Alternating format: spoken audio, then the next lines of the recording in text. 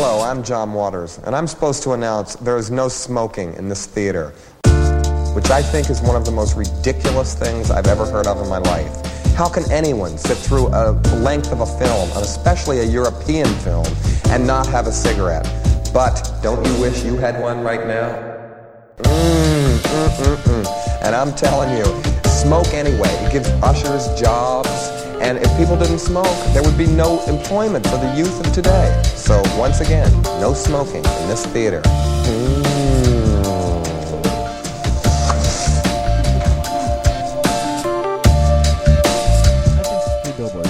Yeah, that's what I'm thinking about specifically. God, this is going to turn into a 3 Billboards hate let's fest. Let's go. I haven't that movie's seen it. Fucking racist. I know you two hate it. All right. Thank you for listening to Try Love. This is literally roundtable discussion of movies we've seen at the Trilon. I'm Jason. I'm Harry. I'm Aaron. And I'm Cody. Cody, first-time caster. First-time long time. Yeah, I'm not going to try and sound out that abbreviation, piece that together, but I'll leave Why would you abbreviate it? I just said it out loud. Like the acronym, excuse me. Is the what, say that again? FTLT. There we go. FTLT. FTL? Also faster than light transmission. Nice. I prefer that one. It's a pleasure. John's not here, as you may have noticed. Or maybe not. Ooh. Oh. Sorry, Damn. John. Fucking brutal. Do you edit these at all? Not this one. But Aaron is here. I'm back. He's got The new papers John. and thoughts. We've all got our notes that's not written down. We should probably talk about the movie we're going to talk about, which is Yojimbo. Which is Japanese for "Hey Jimbo," of course. I made this joke before the podcast started, and I'm making it again. And I think it's a little racist, and so I apologize for it. Okay. It would be cool if "yo" was Japanese for "hey." Wouldn't it? I don't know. What does "yo" really mean? Cool. It would make Yo Gabba Spanish, Gabba a lot means cooler show. I Jimbo. I Jim. It's like that movie I Tonya. It's I Jimbo. Yes. The spiritual sequel all Right. along, but prequel, because that's how that He works. came from nothing. Do you guys remember when they changed IHOP to IHOB? How could I forget? Yeah. What did you guys think? You guys thought it was going to be like, breakfast or brunch? Like, wasn't that the... Oh, good 'Cause it was question. burgers, What did you right? think it was? The B stood for? I thought Jason's everybody was like, leaving oh, yeah, the brunch. studio. Is this Jason's a had studio? enough. I don't know. I thought it was like a J.R.R. Tolkien revival, and like IHOB was like short for I Hobbit? Yeah. I was very disappointed. I took that ultimately. one picture of James Franco when in Spider-Man 3 when he eats the pie and says, "So good," and I put IHOB in the iTonia font above the that picture and released it as like a movie poster. Oh my It's god! one of my favorite jokes that I've ever made, and I just thought I would try to orally represent it here. Orally? What? Or well, you could be either here. Orally spoken. Orally Is that how you pronounce audible. that? Orally? AURALLY? Is that the... You love this conversation, don't We're you? going to edit all this out. This is just Are soft, we? sort of... I'm the one at the keys. Oh, Jesus.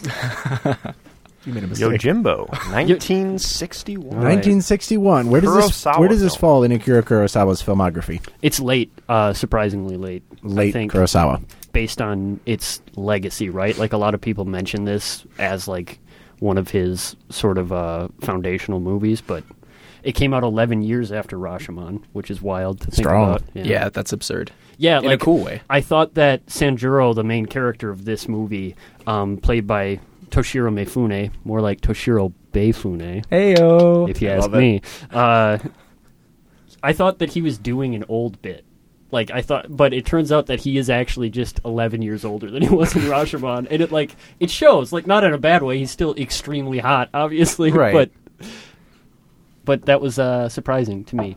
You was- knew that his acting range was so good that he could just transcend time and pretend to be 11 years older and actually appear 11 I wouldn't have years put older. it past him. Yeah. I mean, if you go back and watch Rashomon after watching this movie, he looks like a baby boy in Rashomon. Like, his skin is luminous and...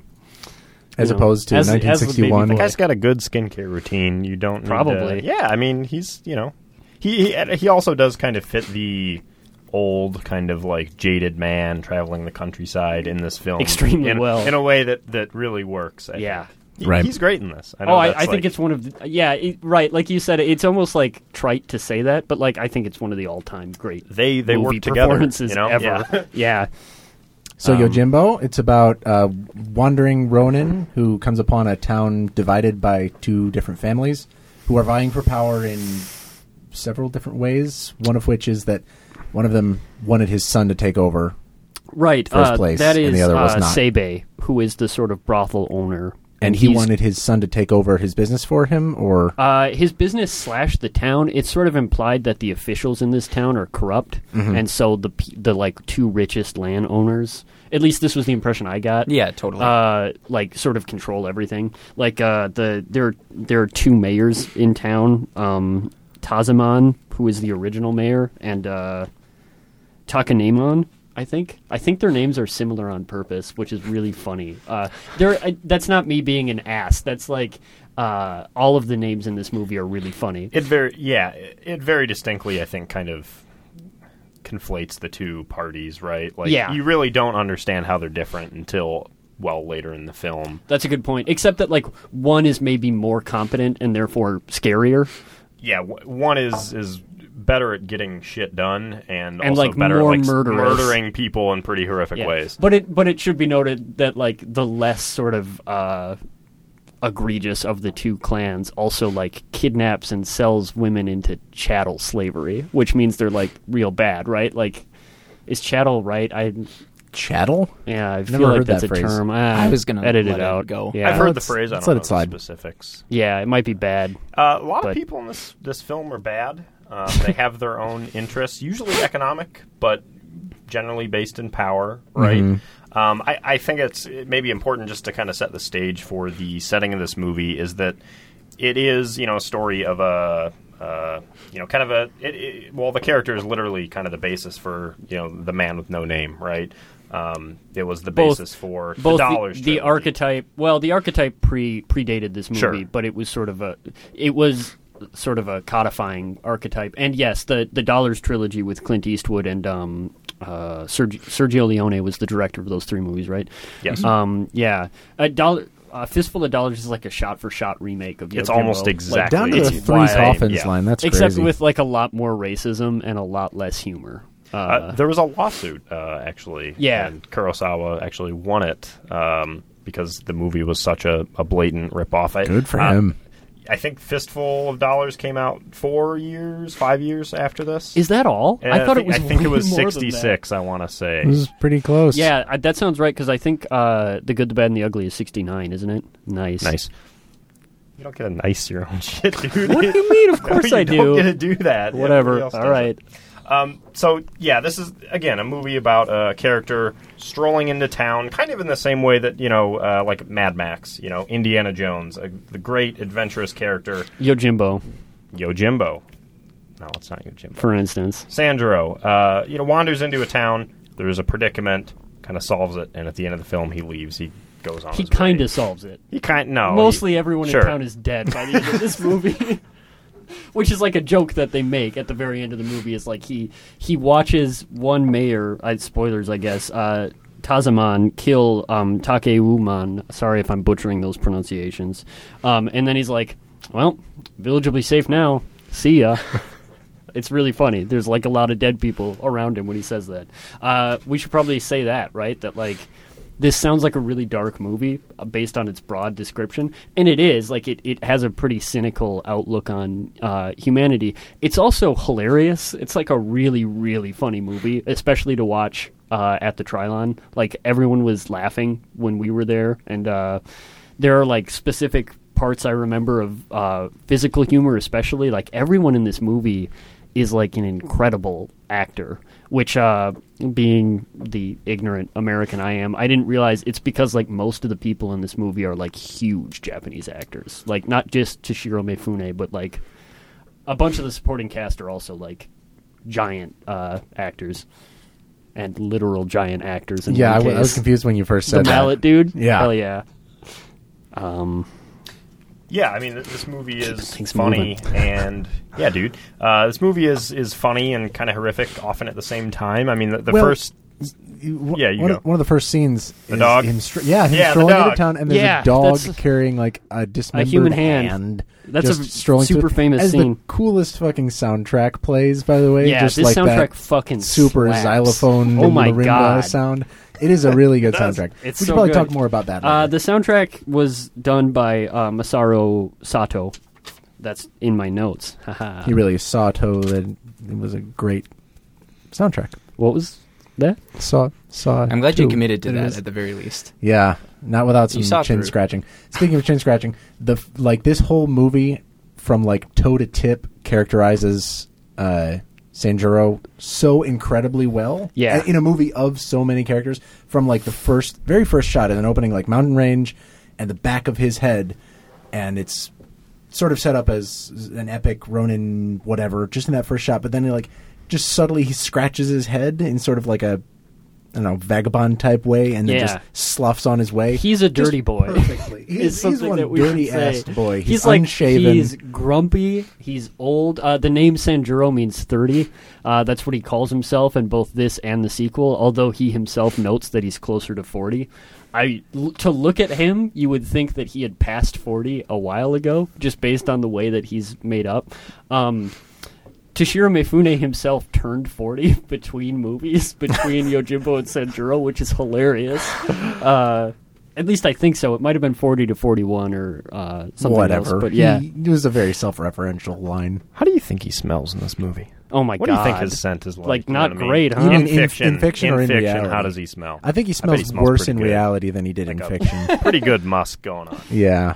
I mean, with how animalistic he was, I assume he just went method and stopped bathing. I don't have the research to back that up, but I don't know if he looks it throughout most of the movie. He looks like, I mean, yeah, scruffy, but like not. right, I yeah, don't just know. like the scratching, the like the shoulder twitches. He does a big shoulder twitch thing. Yeah. I think that's more of a iconic character thing in Sanjuro. Yeah, But totally. even in Yojimbo, he has a lot of like really well done, well studied physical mannerisms that set him apart as this sort of like the beard stroking and all that. very cynical, very sort of conniving's not the right word, although he does a lot of conniving in this movie. But sort of like a he's just I guess just a horse's ass. Like I think I turned to Jason at one point and I said, "This is the story of how the largest horse's ass in the world did some good," and like that's how it feels, right? Like Yeah. even when he's being like the only good person in the movie, he is making himself the biggest horse's ass in the world purposefully. I think that's kind of one of the meta jokes of the movie. Just like part of what contributes to how ridiculous it is he's a horse's ass. Furthermore, he strolls into this town, and within 5 minutes, he's just doing as he pleases. Like, he owns this town. Yeah. He in, cuts like, a in man's 5 arm off minutes. in like the first 15 minutes. And we see him walking back and forth, setting his territory, if you want Yeah. to go back to, like, the animalism of it all. But just, beep-bopping to both sides. Mm-hmm. It's making also important to schemes. note that he establishes his ownership or his value to the two factions by immediately killing 3 people. like within 5 minutes of getting into town, like these 3 people accost him, and he just fucking murders all 3 of them. To be fair, he needed some convincing to do that. Yes, because that's that true, was the second interaction. Admittedly, Between the 3 and him, that's right. true. Yeah. Admittedly, it was just kind of a, hey, you should kill them. Oh, you know Yeah. what? Maybe I should. Well, and that his killing was not motivated by bloodlust or anger. It was motivated by like this profiteering, which is not like a better motivation, but Yeah, it's like the first day in prison. You go to the tallest guy and you That's- shank him, right? except it wasn't the tallest guy in this It case. was- But you could, well, no. there's a dude in this movie who's like 8 9 feet feet tall. He's so Who large. is that guy? Yeah. Jesus He Christ. big. He big. He's incredible. Yeah, he's I great love in it. him. Reminds me of the actor that plays Jaws in the James Bond movies. Like Yeah, the totally. same kind of like Rest in physical. peace, by the way. R.I.P. Yeah. Well, it's been like a few years now, right? Yeah, I mean, you can still rest in peace for years. I wasn't I saying hope we he's could. still I was resting just in wondering peace. how on long Rip. it had been. Continue to rest R.I.P. in peace. Probably to both Crip. those actors. Crip. Continue to rest in peace. I like that. Sure. Thanks. I don't like You that. don't like that? That's 1 out of 4, buddy. You are overruled. Vote it out. Get out. Yeah. So I would say maybe the first 2/3 of this movie is him pretty expertly just kind of going back and forth and just, hey, these guys offered me this amount of money. Right. Can you one up that? Okay, that's- you can one up that. Okay, let me go back to these Right. other guys. The overarching plot is essentially that he plays these two sides against one another, which he says he's going to do from the very beginning. There's a point, his sort of home base in the middle of town is a izakaya, which is like a bar. I also wrote that word down. Nice. I didn't. IZAKAYA. So You got it. You got it. YOJIMBO. Jesus. Yeah, it's a pub owned by a guy named Ganji. Ganji, yeah. Second best character in Yeah, this movie. Total bro. They have incredible chemistry with one another, established really early on. And Ganji largely, at least early on, he functions as like an exposition delivery device where like but like in really good, really well shot, well written. Oh, the scenes. inside of the inside of that building, and the way it just kind of goes from like wall to wall to like peek out at the town. And like we should also say that like in terms of like this movie gets physical space so well, where like it's literally almost all takes place in like an alleyway essentially between like there's one big building owned by Seibei and the other one owned by Ushitora, who is the other faction, and then there are just buildings between them, including the izakaya, and that's like the whole movie, right? Like it all takes place on that strip. And you understand the town so well based on that and its players, and the scenes where he's introducing the town are so well shot, where he's like opening different like window latches. Oh my god, like, that might be my favorite. I just want to gush about that scene, Yeah. like because it's very good exposition for the story, but it's also just incredible framing. Every movie I've seen from Akira Kurosawa has had just like this. Like Harry was saying, a great awareness of space and angles and depth, just otherworldly in a single shot. Like we just see from the center, just pivoting the camera around this shop. Different windows open in seemingly like inscrupulous ways. Why would a window open in two stages like that? I get maybe is that part of Japanese architecture of the time? I don't know, but it just like. It makes for such incredible framing of the whole scene. And such great use of physical space, which God. like when you consider that like how also the actors themselves are using their physicality for such great comedic and dramatic effect, like to be able to also use space and physical props that way is really great. There are a lot of really good prop use in this movie. Right before the big first battle, which becomes farcical, there are like leaves that are blowing across the which like I know wind is a huge thing for Kurosawa, but it looks so good. Like even now to watch those leaves like blow across this alleyway, it looks so like dramatic and it's such a tight dance between like the space and the motion. I can't get enough of it. Maybe like my favorite part of this movie, aside from the humor and the plot and the characterization, is just like, again, that the cinematography always takes my breath away in these movies of Kurosawa's, even in the more like stationary.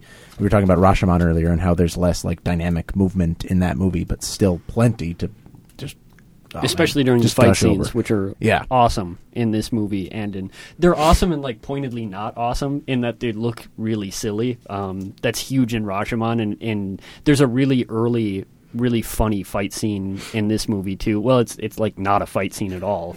It's after he allies with Seibei, the brothel owner, against Ushitora, goes to the brothel, hears Seibei's wife, who like is the actual sort of like brains behind the operation, saying that they're gonna kill Sanjuro after the fight, so they don't have to pay him 50 rios.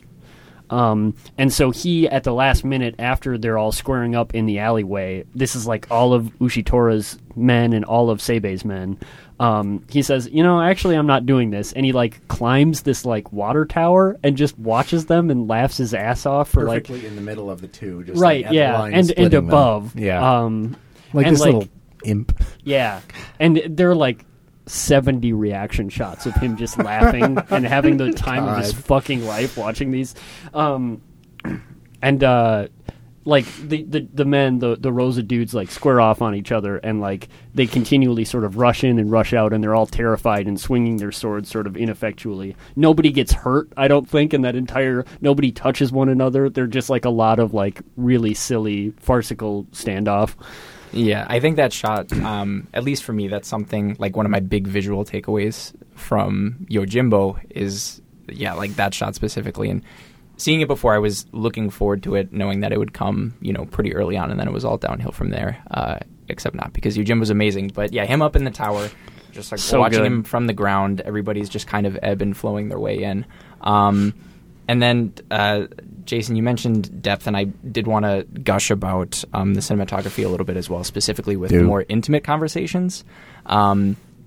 Like, throughout the entirety of it, even from the first conversation that the Ronin has with that family he comes across, every shot of a conversation between a party is distinctly layered. Like, nobody is on the same plane going backwards in the frame, and very often they're not facing each other. Fascinating. Yeah. There's also, a few conversations that he has with the barkeep, where they're kind of stationed, their heads are in the middle, facing away from one another, and then I think it was Sanjuro was a little ways. He was kind of on the more backwards plane.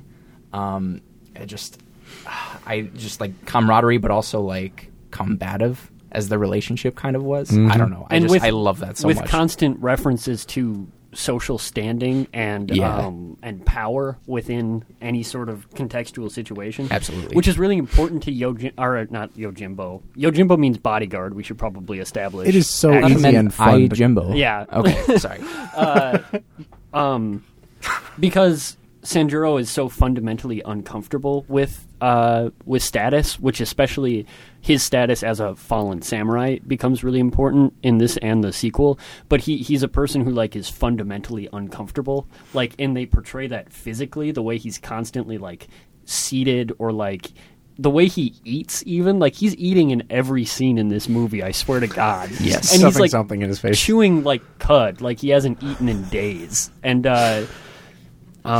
he's always grumpy, like he woke up on the wrong side of the bed, which again in Sanjuro we find out he did. Like he sleeps in abandoned temples and houses, and never for long and never well. Right, just the eating. He is, anytime he's eating, it is a distinct event.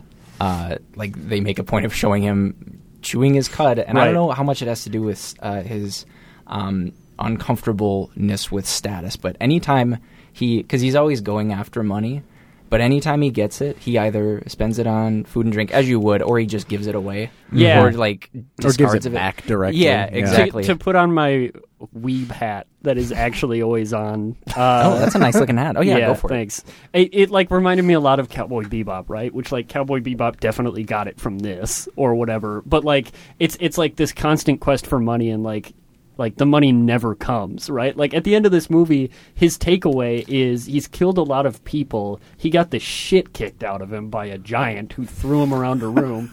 And he's, like, no richer for the experience, right? Like, absolutely no money was made during this. He had a lot of money at different points in the story, but it always goes somewhere.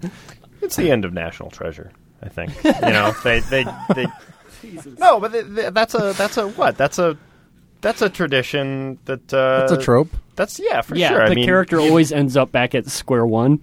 Yeah, and, I think the obvious comparison is, Western films, just due to this movie's influence and what it was influenced by. But I kept thinking about, I've already mentioned, but, like, Indiana Jones, like Mad Max especially, which I think maybe some of those comparisons are maybe a better conversation for the sequel to this. The sequel, which is much more, in my opinion, traditional character study than Yojimbo, which is a more traditional adventure movie. Yeah, I would characterize Yojimbo as like a screwball comedy almost. Like it's wild. Like it really reminds me to put on my pretentious hat along with my weeb hat. This is a less attractive hat, but go ahead. It's covering up the grandiosity of the weeb hat. It reminded me a lot of like Shakespeare's screwballs, like totally. Much Ado About Nothing or something, where like at a certain point you realize that like the farcical nature is saying something about humanity broadly. Like it really felt like this movie was like making a statement about like human agency in a like broad sense, in a really fascinating way. I also think it's Shakespearean, but I think it's definitely more of one of his dramas than anything. Like it's a funny movie, but it's also an extremely dark movie, right? It can be, yeah. The defining character trait for probably everybody in this movie, with maybe one or two exceptions, is the desire to make money, to get more powerful, right? And the desire, like the virtue drive, is so disparaged in this movie that even Sanjuro, who is a virtuous person, as we find out, he has to go way out of his way to disguise that.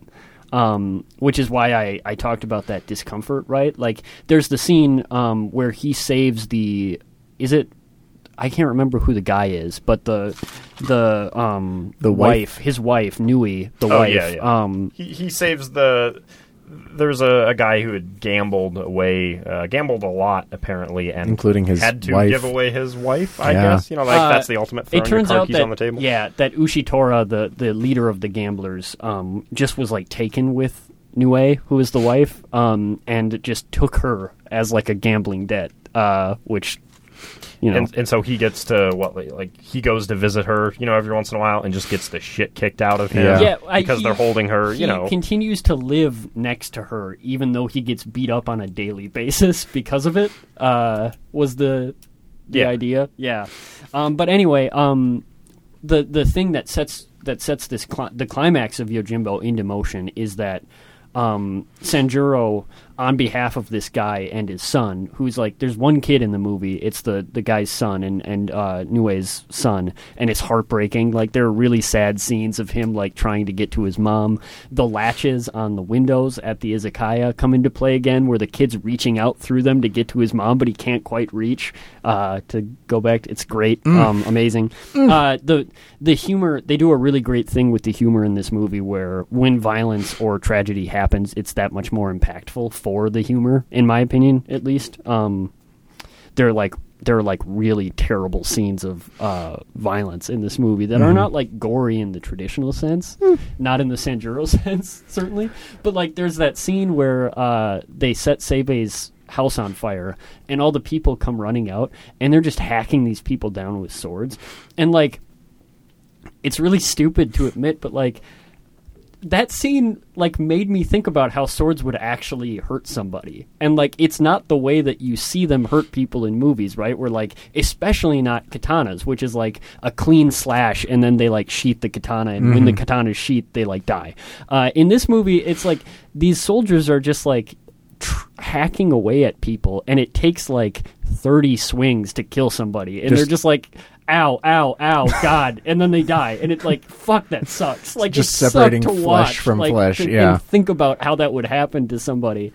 Do you remember where Sanjuro is in that scene, though? Like, do you remember what he's doing? Yeah, he's hiding in a coffin, so essentially. Yeah, he's being kind of like ferried around in this, essentially like a funeral urn. It's like a coffin, but it looks like an urn. It's a coffin and fistful of dollars, which is why I said that, but I don't know what you would call it. But yeah, it's like a big pot that you put a body in. And he's being carried by two of the people that are helping him out. And he says specifically, like, hey, put me down. I want to watch. I want to look at this. Yeah, that's true. And it's like really weird. It's like voyeuristic, right? Yeah, and he does seem to gain like legitimate joy from watching like, a little bit of quote glee, unquote bad people die. At one point, he says like, "Man, everybody in town would be better off dead." Like, he says that very early off, and lo and behold, by the end of the movie, everybody is dead. Like, almost everyone in this movie dies.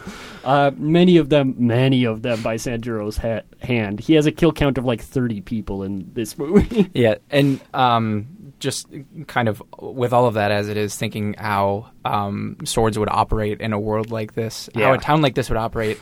These people just got their weapons because they somebody had a sack of swords that they just like brought in. We're like, hey, it's payday.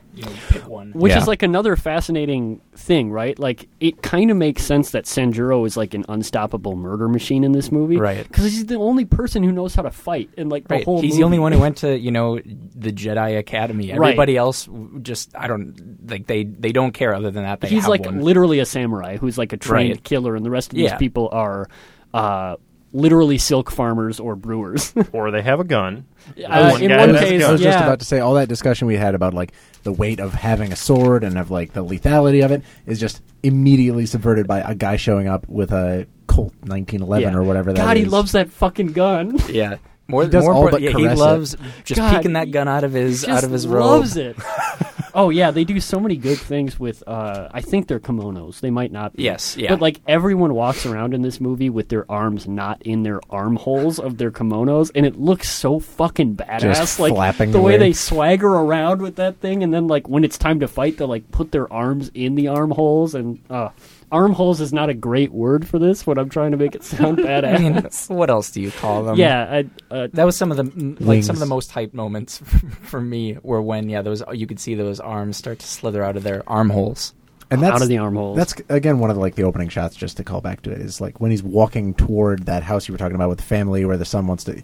By the way, did I miss something, or is like the last person that Sanjuro does not kill? Yes. Is he the kid from the beginning? You're totally who right. wanted to go off and become a gambler. This movie sort of bookended by like in the first scene when Sanjuro first shows up. There's a dude who he's like a young man on a farm.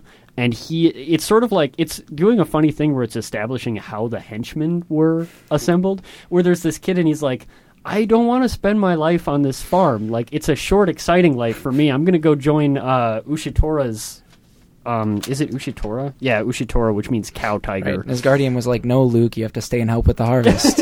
Yeah, and then at the end of the movie they do the, which again, like, this is where Kill Bill got it, right? Like, He's like the last dude standing after Sanjuro kills all of the other henchmen, and he's just like, go home and have a boring life. Yeah, Basically, the line is, a long life eating porridge is best. Yeah. I think because they mentioned Nice. that. So as far as bookends go, Yeah. that line is just like, oh man. It's so good, There's yeah. something here. No, Yeah, it's even like a, like kind of a, well, that's, I think they do an interesting thing with that line where they make it really tragic in Sanjuro, the sequel, because like that is a life that he is fundamentally incapable, both sort of like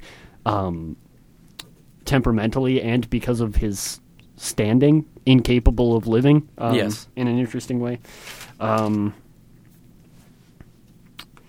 think that like maybe this is because I'm predisposed to be more critical of evocations of the West, and I know that samurai are extremely problematic as well, but like the whole closing of the frontier thing is so much more impactful in these movies for me than it is in the West, because like I'm so tired of like feeling romantic sort of like guilt and sadness for cowboys when it's just like, go fuck yourself. But when it's Go fuck samurai, yourself, no, cowboy. yeah. Anyway. Cowboys don't interact. What was I gonna? The really good scene where he saves the wife, Nue, and reunites her with her son and her husband. Go ahead. I thought when you mentioned the kind of somewhat comical but not comical fight scene earlier, I thought you were going to talk about this scene where he rescues her. Oh yeah, by just mowing down like what 7 or 8 I think dudes it's at 6 once.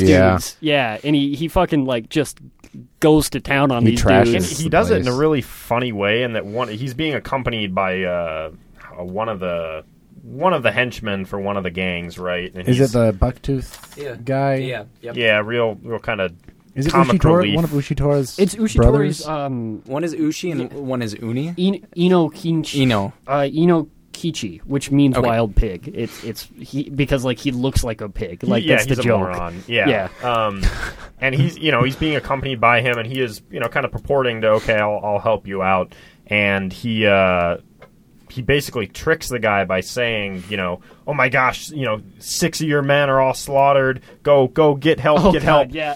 And the guy runs away, and then he's like, well, okay, now I got to go in that room and kill all those dudes. Yeah. So he goes in there, spends maybe 15 seconds just He does gutting it all as of them. fast as possible, and he's almost like there's a really funny like exasperation to his killing, which is a weird thing, but it's just like, well, shit, I gotta It's do like, this oh, fuck, as I gotta fast kill all as these yeah. dudes, It's like, yeah. I better fucking hurry, and then he's just like, wow. And then he, like, Citizen Kane style, like, trashes the entire room. Yeah. He's, like, poking holes in rice bags so that rice is spilling everywhere. And he also like pops off about it, where like he comes back, they like the guards walk in, and he's just like, wow, shit, look at this mess. Looks like fucking 6 or 8 people did this. Not even that. Looks like 15 or Oh, yeah. 16. Looks like 15 or What a 16 men did it. horse's It's like, ass. man, what a flex. Yeah. That scene is incredible because I fully expected him to do something stupid like trip over himself, because that's a one-shot scene where he trashes the whole place. And Yeah. that's like, he's poking bags of beans and things that would be really hard to restage if he fucked it up. I just really like that he got that done in one take. Yeah. You can also definitely see how impactful the fight scenes in this movie were for later media, especially like George Lucas in the original Star Wars movies. Toshiro Mifune himself was a huge inspiration for Lucas. I think Lucas asked him to be either Darth Vader. Obi-Wan or Vader, Yeah, according to What? He Toshiro said no. Mifune's daughter. Which, like, imagine a Toshiro Mifune Obi-Wan Kenobi. Are you fucking kidding me? Alec Guinness is one of the only few that He's great. You know. Yeah, I mean, like, oh god, it would be so cool. Anyway, there would be weird implications there, where it would be like passing the torch to this white kid. How does that movie work if he's Darth Vader? I mean, How do James Earl Jones was Darth Vader, so like, what do you mean? I guess I don't know. I figured if you're gonna have Mifune, you show him, yeah, right? Yeah, that's a good You point. don't have him mask the entire time. You Like, hey, wouldn't guess waste who I that got face, from Darth yeah. Vader, dude? I thought you were saying like how the heritage of Luke Skywalker, spoilers for The Empire Strikes Back, work out. But anyway, Just a quick note. I was gonna say, but yeah, like the fighting in this movie was done by a fight choreographer based on like legit, really old Japanese sword fighting styles. I wish I had written it down, but it's one of the like no Ryu like actual fencing styles that is it Aikido or? Aikido's hand-to-hand combat, but like Okay. there is like a. So no. Sorry, that was so fucking. Oh god. Put on his weeb hat again Take real that quick weeb to hat answer right that back one. off. And took it I back took off. yeah. No, nothing. I have nothing more to say about this. Closes his book. But no, it's like a famous kendo style. But that scene is really good because it's sort of like the wife and husband. They don't leave after he saves them. He gives them all of the money that he had, which is like for no reason other than virtue in this movie. It's like maybe the one truly virtuous act that does not benefit him at all.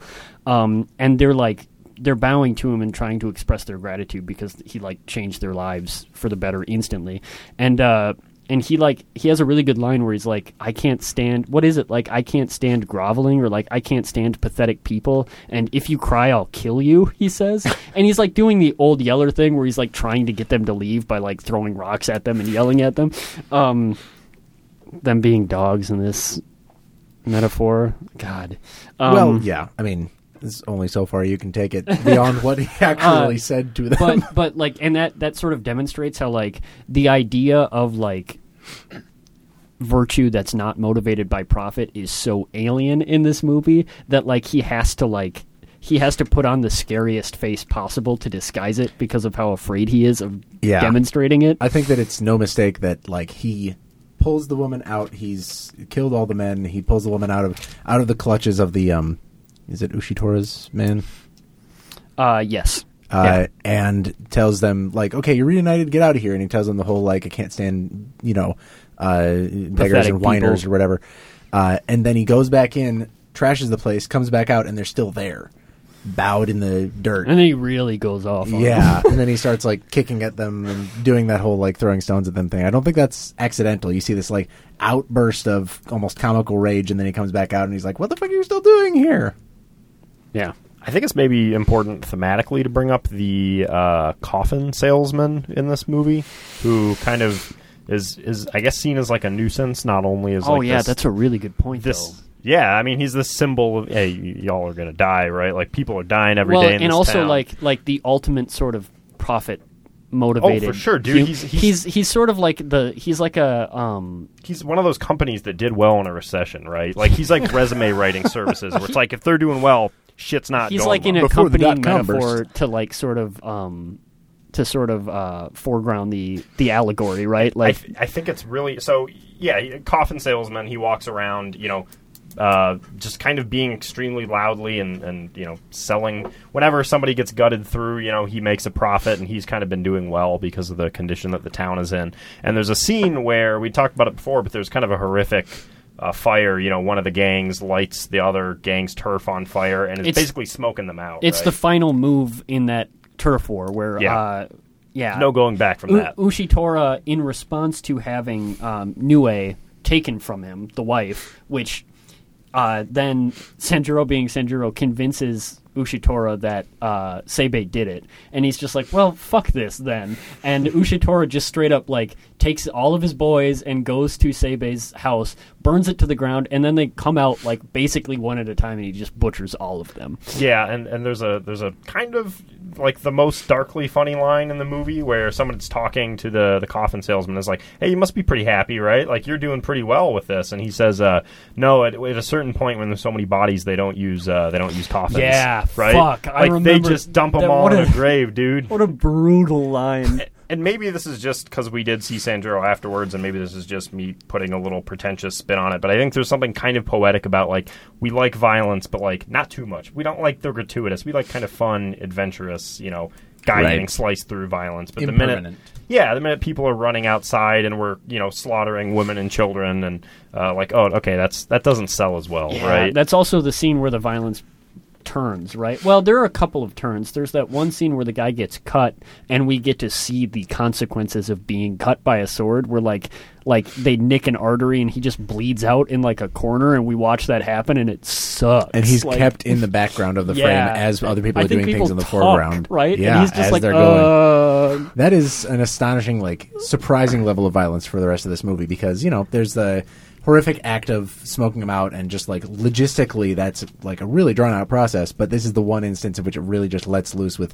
visible and gore. That happens earlier in the movie, right? That happens right as the two spies who went, it's kind of a complicated plot, but the two spies who killed an official in another town to get the official that's visiting this town away, right after they're caught by the they're not spy. Or wait, sorry. Go ahead. They were dispatched to another town to get the official who's visiting this town. Yeah, there are officials that come and to ostensibly inspect the town, and that makes That's the gang such a crazy thing. stop. Like a town inspector, who's just decreed to just roll through and just make sure that everybody's sweeping their porches and is on the take shit. anyway, obviously. Right. Sure. I was just like, man, that must suck whenever the town inspector comes. Yeah. Like, dude, town inspector, nobody have fun. I think they're called Byugyos or something, Sure. but they were an actual Japanese official or something. There is a context for it in the movie. I wrote it down from Wikipedia. I guess how else are you going to keep a firm grasp on your I guess the lands that you Feudal. have underneath you, right? Yeah. But man, I would hate that dude. Especially in the That dude's worse than Bakumatsu, a am I taxman. right, guys? Anyway, What was that? nothing. Your weeb hat is still on. You can take that off. That's true. Yeah, this is recorded. Yeah. You guys were mentioning earlier, sorry to bring it back up, but the relationship of power and social status to the way that people are framed and characterized. And I wanted to talk more about that because it was an ever-present thing to me, from the older, the barkeep who's always hunched over and never really stood up straight, to one of the final shots he's in is being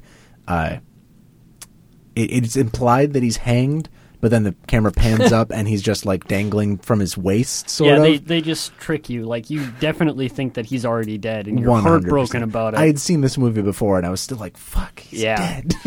Charlie, who couldn't be here, my sister, she was really upset there. She was like, oh no! And then when it panned up, I could hear the sigh come out of her. She's she was mad about that scene. Was he tied by his arms behind his back, or just I think his waist? arms were tied. Was the rope though and then going the like rope a belt? yeah. I think it was oh, a thank belt. God! I thought No, he was they didn't just shatter his solar man. plexus, putting him. I don't on know. that That seemed not Yeah. very nice people doing some of this No, stuff. I think it True. was because at the very end when Sanjuro cuts the ropes, it's 3 ropes that are around his front. The shaves. Anyway. Yeah, that's a classic Sanjuro moment where when he cuts the ropes, he does it in such a way that it looks or that if he wasn't perfect with his cutting, he would just cut this dude in What if he half. fucked that up, dude? I know. He wouldn't. Well, yeah, that's I know the he wouldn't, thing. But imagine, But also that's the thing, right? Is that it turns out that the reason this climax happens is another straight up virtuous action where Sanjuro is out of the woods. He has been protected. His bartender friend helped him, and he's in the wind. And then they capture his bartender friend to get him to come back, and it works because he won't abandon his friend, which sets in course the final showdown.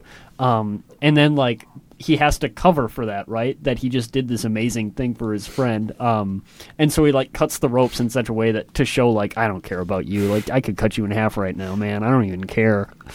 Sanjuro's a bro, dude. Sanjuro's like one of the ultimate bros. Oh yeah, for sure. Yeah. His relationship with the bartender in this movie is amazing. It's an incredible bromance. Yeah. The bartender's name is Ganji. Sorry. Yeah.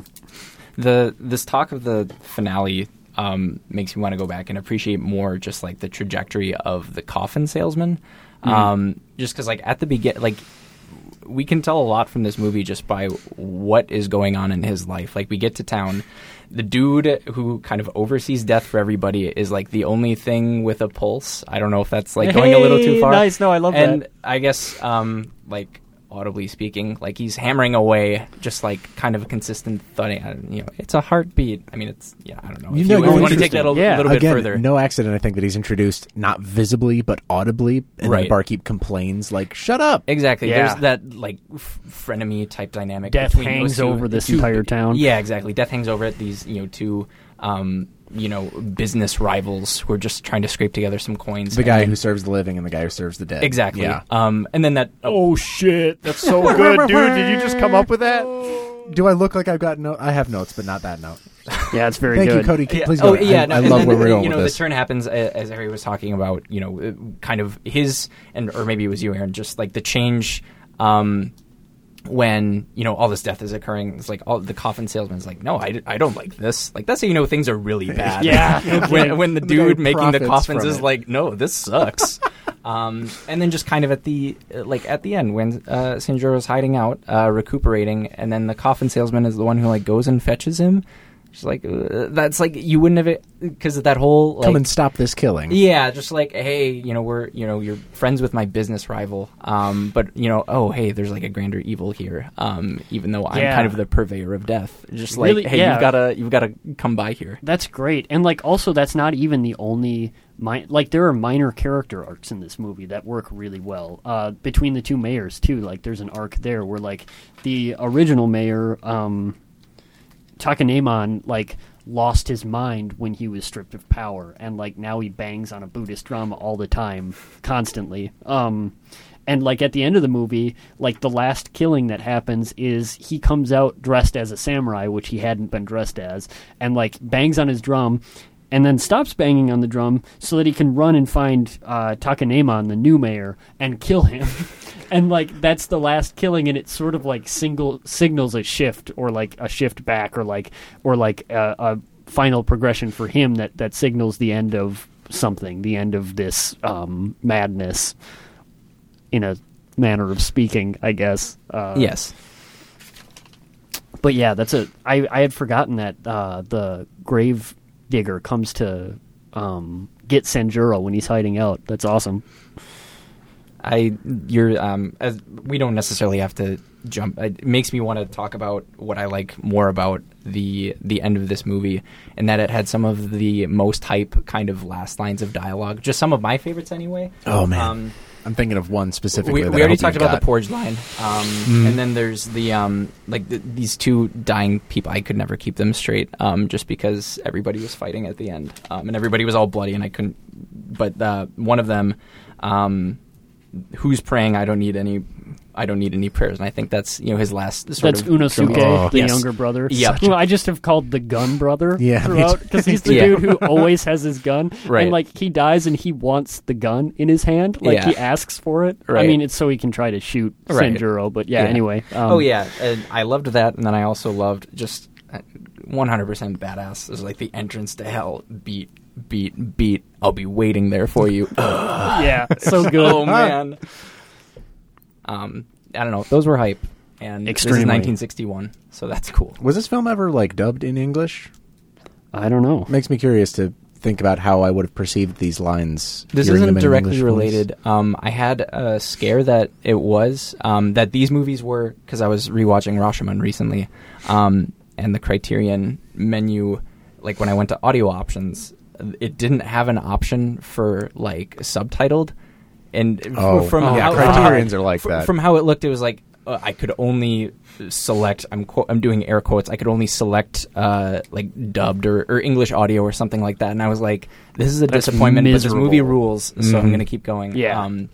But it turns out the only option was regular normal audio English subtitles, and I was just reading the menu wrong like an idiot. To answer your question, no, I don't know if they were dubbed in English. Thanks. The short answer is maybe. Yeah, I just think that the cadence of a lot of this dialogue, as spoken in Japanese, is really crucial to the timing and punch of a lot of these lines. Yeah. This movie did get a fair amount of recognition over here. I mean, it was nominated for Best Costume Design at the 34th Academy Awards. Yeah. Nice. Lost to La Dolce Vita. Which I haven't seen, but I assume is a far which is also inferior coming movie. to the Trilon very, very soon. No? Is it not man. a far inferior that's movie? considered. It's very good. Okay. But anyway, that's. I mean, maybe it is. I don't know. I We're really gonna do like an episode it. on that one. Maybe. It's Definitely mark It it is down. coming to the Trilon very, very soon. It's coming to the Trilon like December 23rd, 24th, 25th. Oh shit! So what are you saying? I'm not saying anything. I don't know what's up with those Yeah. dates. What's the problem? I'm gone.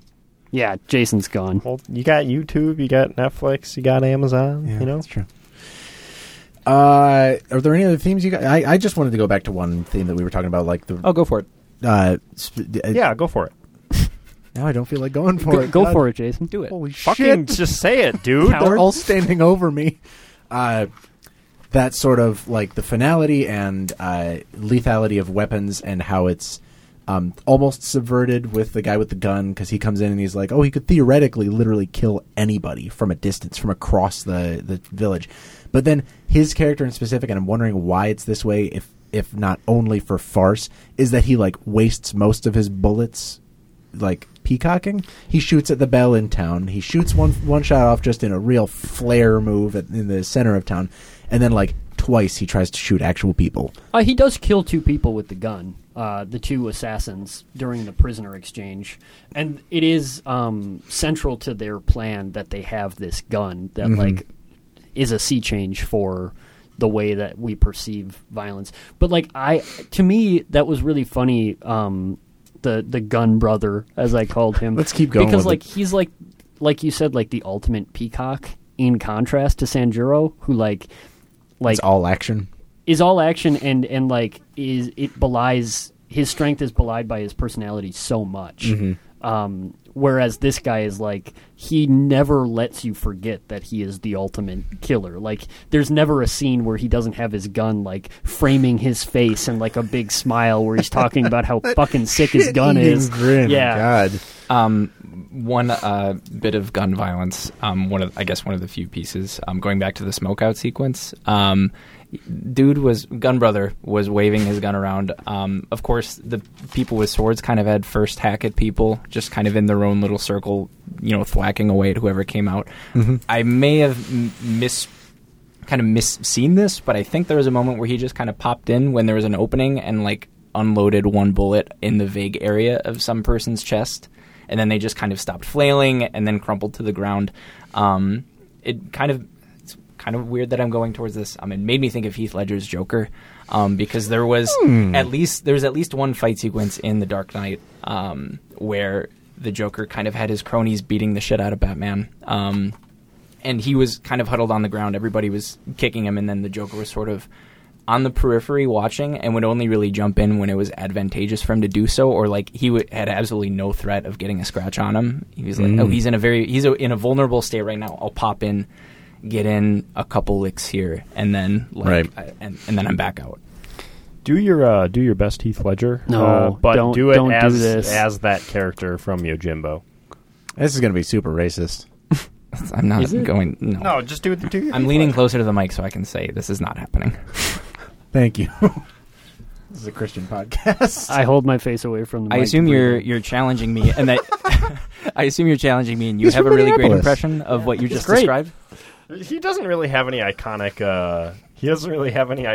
Like, We just said 2 iconic No, I know, lines. but nothing I can do in a Joker voice. You know what I mean? Sure. You know, what's it worth if you can't do it in a Joker voice? We should mention that Unosuke, that guy's name, is also a name pun. I can't remember exactly what it is, but it's something like how he looks like he's harmless, but he's not. Maybe a rabbit or something. I can't remember He's played by Tetsuya Nakadai, who's like a really famous Japanese actor. Didn't you say he played the lead in...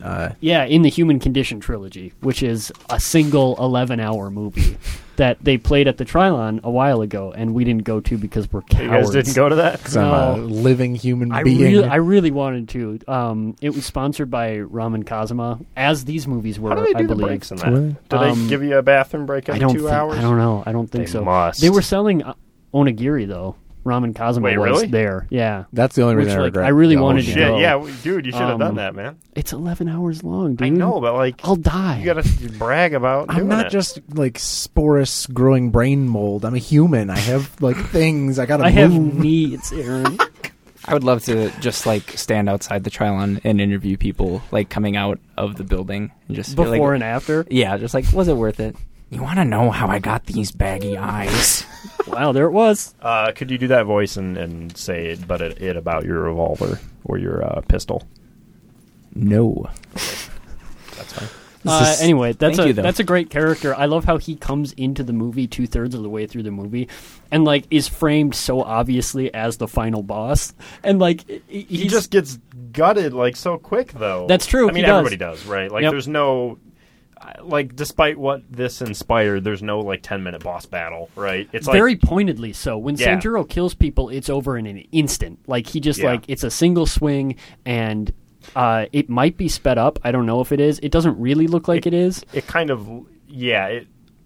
The way that he gets killed though is a little cooler, right? Yeah. He goes to pull out his gun, shoot Sanjuro. Sanjuro throws a throwing star, right? It's a throwing knife. It's a throwing yeah. knife. There's a really right good through his arm. There's a really good scene when Sanjuro is in this cabin in the graveyard recovering, where there's a leaf blowing around in his room, and he's throwing the throwing knife at it, catching the knife or catching the leaf out of the air, preparing because he knows he's going to have to take on. I love how he did it like twice, and he's an expert. Yeah, of course. I mean, he's Sanjuro. He's already great at it. Fucking Ronin, dude. Yeah. He's a bit of a Mary Sue, though, right?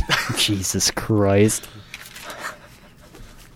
Drop that turd right in the middle of the That was pot. very funny and good. The first time we see Gun Brother, you can feel kind of the air get sucked out of the theater with the first time that gun makes an appearance, because we're talking about the hands hiding in the kimonos. Which, like, that I gun thought just was slithers right on badass. out of there. Yeah. But like, it turns out that it was not only badass; it was like really important because like that's where the gun was. It works on multiple levels. You're right. Right. Exactly. Was Gun Brother, was GB the only one who posed like a real threat to Sanjuro? Insofar as he did, I mean, like the giant Tall beats guy, the shit yeah. out of Yeah, Sanjuro. Could have killed it. There is a sequence. I guess we haven't talked about it. But there's a sequence where Sanjuro is, captured because Unosuke, flawed. the gun brother, finds him out. Yeah. He figures out his plot and He captures him. Yeah, I guess he is kind of Sanjuro's foil, but in like just clearly not as smart, right? He does kind of luck into that, right? Someone sees the family letter that he rescued, like. But it is the idea, right? That now this is an opponent. Like I definitely think there's a foil thing happening there. I also think I more or less inferred, and I think it was communicated as much at some point, can't remember by who, but just like, as long as this Ronin doesn't have his sword, he's just a guy.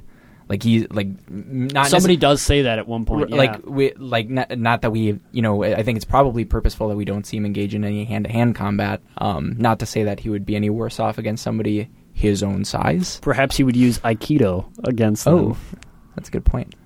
It's a hand-to-hand style fighting, Japanese style. The way of fighting. hurting without hurting. So of course.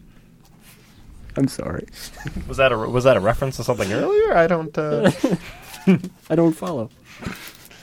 What else is on you guys' notes for this movie? I You think guys we went all through have all my paper notes. notes. I think we touched upon all of mine.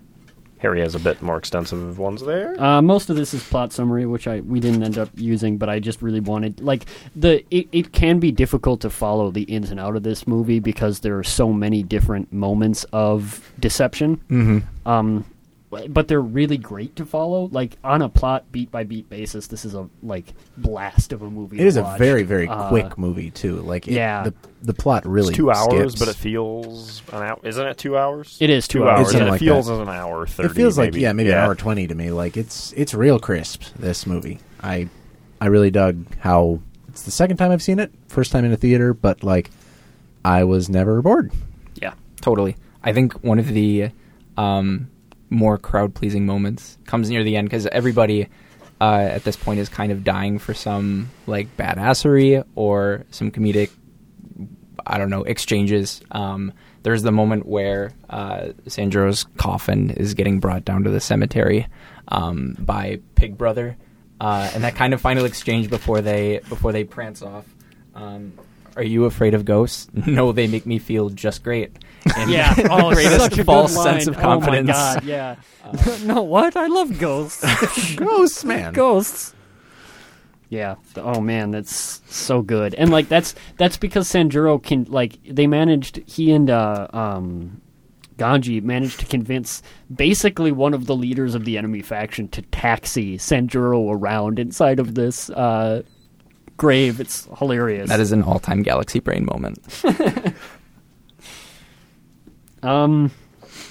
Yeah, I mean, like, I think I love this movie. Mm-hmm. Like, I could watch it once a week, probably. It's so fun to watch. It's so fun to think about and talk about.